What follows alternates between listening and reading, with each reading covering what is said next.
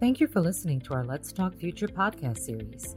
In this episode, our guest is Francois Brisebois, Managing Director and Senior Biotechnology Research Analyst at Oppenheimer, and our host is Joan Corey, Chief Marketing Officer. This episode was recorded on May 18th, 2021. Please subscribe to our channel to instantly access previous episodes. Subscribing also means that you won't miss out on new episodes with our thought leaders, who are bringing you timely and relevant insights about the markets, investing, business, new technology, and life in general.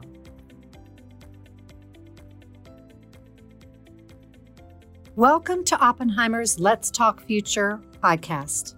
In this series, we are focused on bringing you up-to-date information on trends and forces shaping your lives and markets. I'm your host, Joan Corey, Chief Marketing Officer of Oppenheimer. Let's talk healthcare. National healthcare expenditures reached $3.8 trillion, or about $11,000 per person in 2019, and that's up 4.6% from the prior year. That's approximately 17.7% of U.S. GDP. And going forward, the challenge is how to slow the rising cost of healthcare at the same time as improving the quality of healthcare to both the U.S. population and ultimately to all citizens of the world. One of my colleagues, who was in the pharmaceutical business back in the 90s, recounted experiencing a constant rumble of the potential of computational techniques to change the way healthcare was delivered. But that reality remained elusive. The advent of more powerful computers and programming sophistication has made many of the AI and machine learning technologies ready for prime time in the pharmaceutical industry and healthcare business today. Today, we are fortunate to have with us Francois Brisebois, or Frank, as we Americans like to call him, who is a life sciences analyst and a managing director in the Oppenheimer Healthcare Research Group. Frank specializes in multiple areas that touch the pharmaceutical industry, including applications of AI and machine learning. Frank, welcome. I'd like to start off by having you introduce yourself and telling the listeners a little bit about your background. Great. Thanks for having me today. So my name is Francois, or Frank, whichever you prefer, Brisebois, and I am one of the senior healthcare analysts here at Oppenheimer. Because of the growing interest in AI's role in healthcare, I currently cover the space. Although at first, I think some tech investors didn't necessarily want to get involved with biotech or drug development and trials. And some more classic biotech investors didn't necessarily feel comfortable diving into the software and AI plays. To me, however, the marriage of both is inevitable. And as I look at to the future, I think there'll be more and more of it. I think it's a really exciting time to dig into the field. Okay, let's start our discussion off with a very broad and general question. There's been a tremendous amount of hype for the AI and machine learning across many industries, and the term is used very loosely. Tell us what AI is and what it isn't. Yeah, so I'll try to be concise here. While you would think that this would be a very straightforward question, because the pace at which the field is growing, I think there's a lot of different opinions out there. I think machine learning is probably more of a more technical and precise definition and is a subset of artificial intelligence, or AI. It's the application of machines, like computers, for instance, the applications of machines to data in order to basically help drive insights and in some ways help people make decisions. So I think AI and ML is especially interesting when you narrow down a little more to specific fields of interest. So simply using computers to collect data is probably not in your definition then, it sounds like. No, it's the next step. Understood. So thinking machines, I guess we could say. Healthcare is really a very incredibly diverse and broad field, from basic science to understanding the underlying mechanisms of disease, to discovery and development of new therapeutics and diagnostics, and ultimately to the delivery, hopefully, of low-cost, high quality care to patients and populations. If you could just touch on some of the potential benefits that we could see across the entire healthcare spectrum as these AI and machine learning techniques filter in. Yeah, it's an interesting question. So I would say in healthcare at a high level, I would split it up in three major sectors. So there'd be one, drug development, two, clinical development, and three, the clinical applications and patient care that you've touched on briefly before. So I guess when trying to figure out how much the humans are involved versus the machines, I think an interesting way to break it down that I've heard from experts in the field is the following. And what I'll do here is maybe give an example each time. So if we think, for instance, of digital pathology, right? So instead of slides of tissue preparation that are carried from glass slides by a courier and then analyzed in the lab under a microscope before you finally give the patient the diagnosis, you basically have, with digital pathology, you have tissue preparations on digital slides. Those are computerized. And then there's an automated patient diagnostic done by a machine. So I guess the three different categories that I would break it into is, the first bucket, I guess, would be the machine that replaces the human. So here, the example would simply be automated machine vision. So instead of a human under the microscope, the process is done by a machine. I'd say the second bucket would be machines that are helping the human, not just replacing him, but helping the human do some things faster and better and increase their efficiency. So here the example would be that the slides are, very, very large with high resolution. So you'd have to zoom in a lot to identify, for instance, high-risk areas. So basically, if you can make it better and faster. Another quick example here is the move from 2D to 3D mammographies in breast cancer. So I think examples can help people understand a little bit more what I mean here.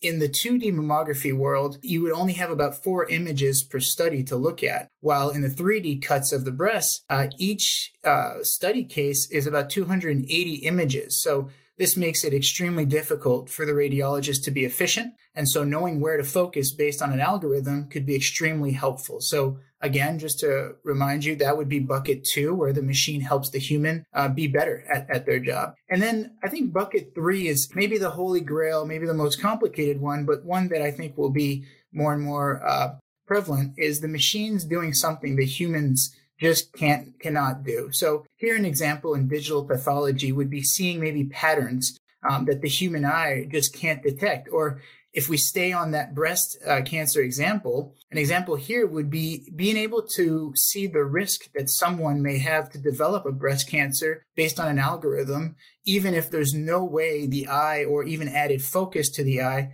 would be able to see it right now. That's excellent. I like the way that you explained that into the 3 categories or buckets. So I want to follow up on one of those points. And it relates to machines essentially doing something that a human would do. So the question is, how ready do you think the population is to handle that? I guess this is more of a psychology question than a healthcare question. But from your experience in talking with participants in the field, is that something we're really ready for at this point? Yeah, I think that's a good point of maybe replacing the physicians per se. Is I think, this is where I think some financial engineering will have to come in and solve the problem. Maybe you can incentivize based on the quality of the care and maybe the number of patients you can see. If there's too much data to look at, you can't have your radiologists spending their entire day looking at, a lower number of patients. So, that's where it's definitely something that's intriguing. At the same time, if it's going to help with the quality of care, I think it's inevitable. I think pharmas are going to have to look into it, and I think they'll fall behind competitively if they don't. So as we think about the drug discovery area, one of the things mentioned a little earlier is that healthcare is costing the American population, the world population, quite a bit of money. It's actually quite expensive to develop a drug. We've heard figures that go anywhere from $500 million to $4 billion, depending on who you want to listen to in the area. And it takes up to 12 years to 15 years to get that drug from the bench to the bedside. What are your thoughts? Will AI help impact both the time and the cost? And what's the role of AI and machine learning in the early stages? Yeah, and I think this is something that will be a big topic going forward, maybe the early stages of drug development. For instance, data analytics and prediction modeling and simulation that I think make a lot of sense here. They've been around for about 20 years. What's interesting now is that the machines are getting a lot better. And so basically you're getting less and less human interaction, a lot more just machine. And so when I mentioned modeling and simulation, it makes a ton of sense. People think of it in other industries. I think healthcare is a little behind the ball here where, for example, you wouldn't send a pilot to learn to fly before putting him in a simulator. Now, will drug development ever go to complete simulation of clinical trials with no humans actually taking the drug before it's approved? I don't think so. I don't know if that's even wishful thinking. I just don't think that's that realistic. However, it can be extremely useful to simulate basically plausible mechanisms of actions of drugs, the right PK/PD, which would be how the drug interacts in the body, or the best method of administration of a drug before spending, like you mentioned, billions of dollars in R&D with a really low probability of success. So I think, validating these AI and machine learning approaches is key, and most are probably using this already. I think here, a point that's very important when I talk about validation in the modeling and simulation field. For instance, about 10 years ago, the FDA and most regulatory bodies around the world have accepted it as, in clinical studies as a validated way to look at drug trials. And not only that, but they use it themselves. So I think that was a huge change in drug development. That's progress. To be sure, AI and especially quantum computing can be instrumental in developing new molecules that lead to therapies that lead to solving long-standing problems, and doing it by saving time and investment. So give us your thoughts on the potential enhancement and productivity at the front end, at the very front end of the process, figuring out what to make and how that could have an impact on the industry going forward.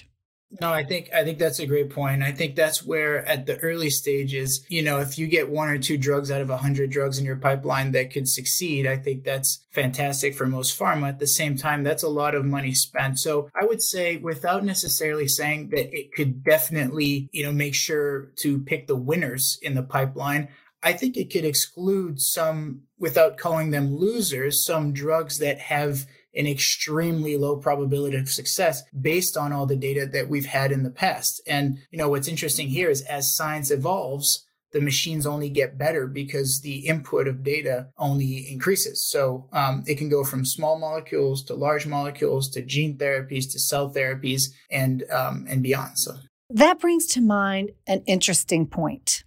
Has this created a new type of scientist who needs to be part computer scientist and also part biologist, chemist, and or physicist? I think that's a good point because more and more what's encouraging for these companies is the fact that colleges and graduate programs are training these scientists. These aren't, if they offer the software for, say, and the services, which would be kind of a consulting services, these aren't any run-of-the-mill kind of consultants where, a lot of them have a mix of physics expertise, chemistry expertise, a lot of computational biology, data science. And, what's been fun is because this is more and more used in the industry, there's a lot more programs that offer it in graduate programs. Okay, I have a series of questions. Can you discuss the potential impact in clinical trials? And along with that, answer what is the potential to do in silico trials? Any examples that you know of that are working now? And just a little bit about where the FDA is. Well, I think that'll be very interesting. I think a good example there is the inclusion-exclusion criteria. Ultimately, if you can figure out what genetic makeup is appropriate for a certain drug for a certain trial to take out, for instance, the placebo effect or whatnot. So it's not only on the drug development side, but all the way to the application side to make sure that you do have the right patients in the right trials. And what's a little tricky there is, now there's more and more data. I think the biggest change in the past 20 years has been data. I think that, there's now that we can finally get it faster and cheaper, the more data that we have, the better we can figure out who should be, for example, involved in a clinical trial. At the same time, I guess the tricky part of this is if your algorithm is based on data that has been flawed because of biases in clinical trials, for instance, that could turn, that can complicate things a little bit. And I think I've mentioned this to people in the past. An analogy that I really like in the field is science is extremely imperfect and we're learning about it all the time, but it's a little bit like asking someone to make a shoe and knowing that the person's never seen a foot before. So as much as we can figure out where the heel is and the toes, there's a lot still to learn. Okay, so let's look toward the future for just a moment. Which healthcare areas will be most impacted by the AI and machine learning technologies as they get integrated? Yeah, and I think that's a great question. I think to help with that question, maybe touch on the past a little bit as well. So, in the past 10 to 20 years, I'd say the biggest difference, like I mentioned, was the data. If you look at computing, it's gone faster, it's gotten cheaper. For instance, a perfect example of this is the human genome was sequenced in the very early 2000s, and it took a whole decade before it was fast and cheap enough before, we can use it for an algorithm. So, because you don't need just one, you need many integrated measurements of gene expressions, proteomics, clinical outcomes. So basically, it took a while before data started being complete enough for AI power to be used. Data it used to just come from clinical trials. Now you have electronic medical records, the EMRs are out there. So this is really key. And there's still a lot to be done as the algorithms get better. Now, in terms of the future, I think that drug development, especially early, like you mentioned, should embrace this. I think doing things faster, cheaper, or just better, like we mentioned, because humans simply can't. So like I touched on, I think it's important to help prioritize based on early data. I think COVID, if anything, has taught us the importance of speed and efficiency. In terms of the clinical aspect, it can increase scientific proof because a lot of science is still extremely misunderstood. At the same time, again, I think healthcare is conservative. But if you think about consumer tech, if you go online and it seems like ads know what you need, I think some form of personalization will come to healthcare. Privacy is important, but at what cost, I guess, is the question. Clearly, the balance of privacy and personalized medicine will be an ongoing debate. Like many, I have a fitness tracker, which I look at every single day. It shows me my activity level, my sleep score, and many other indicators. And during the pandemic, there actually were indicators that predicted whether or not people actually had COVID during the crisis. But then the question comes down to how is that information shared? There are probably a number of good outcomes for society, but when it comes down to privacy, that absolutely is going to continue to be an ongoing issue and debate. So getting back to the COVID pandemic for just a bit, at the very beginning of it, we heard lots about using existing drugs to fight the virus, then the potential for AI to be a part of the ultimate solution. And as we sit here today, that really didn't play out in the way that many might have thought. So can you just give us your thoughts on the area of sort of privacy and as well as where AI plays in the future and kind of reconcile that being that it didn't have as much of an outcome in the fight against the current pandemic? That's a difficult question because, as you mentioned, it seems like not a lot has come of it. But I think that the speed of the vaccine development has been very impressive. And you would think that substantial money put to work here might have an impact.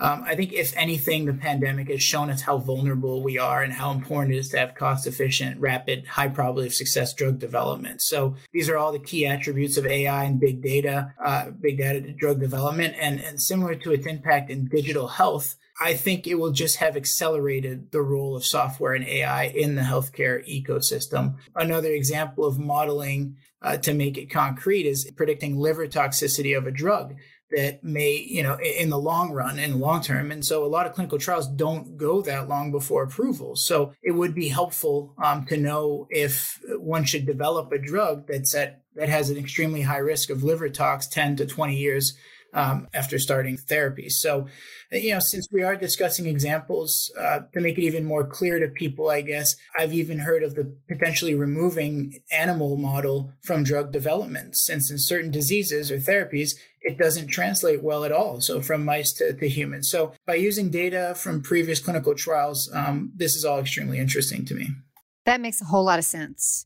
And obviously that takes out further cost, especially where companies have to do it simply to check a box versus actually providing useful information that improves the whole process. That's a good thing. And quite frankly, spares a lot of animals as well in the process. In all of healthcare, we really need to start and we need to end with the patient. So I was wondering if you could touch on the potential impact to patient care, including, for example, better targeting of therapies and the potential for actual digital therapeutics that are on one's mobile devices as well. Because we've seen, even in the past just 2 years, a few of these actually get approved by the FDA.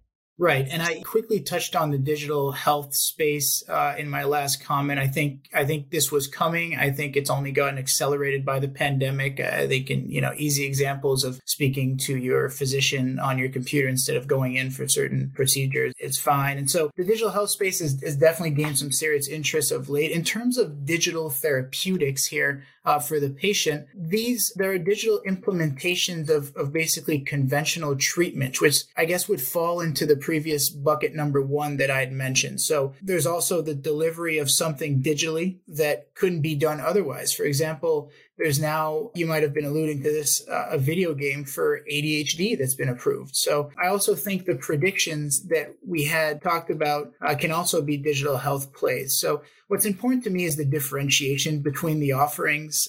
Has it been validated? Is it the best amongst its peers? So its competitive profile. People also talk about behavioral change, which unfortunately is a little less specific. This might be more related to compliance of drugs or simply using wearables and having people be more conscientious of their health and ultimately saving money to the healthcare system. So some of the innovation can be groundbreaking, like, getting the right treatment to the right patient. But the difficult part here is others can be quite successful without necessarily having real IP. And I mention this to people sometimes. For example, if we get outside of healthcare, something like Facebook doesn't really have IP, but it's first mover. It has the network power is key for them. So to me, investors should really focus on causality and the importance of that causality, which is very similar to statistical significance in drug development. So I guess bridging the subjectivity to the objectivity can make this a lot more comfortable for biotech investors, for example, that are used to p-values for statistical significance here. Well said. Thank you, Frank, for joining us today. And let's end today's podcast with your final thoughts. I appreciate taking the time. And I think there's been, a lot more interest in the space for the right reasons. And I think there's a lot more to come here. So I look forward to the future of AI's involvement. Thank you for listening.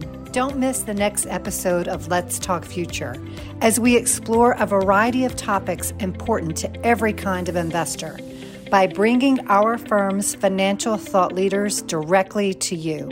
Hit the subscribe button today.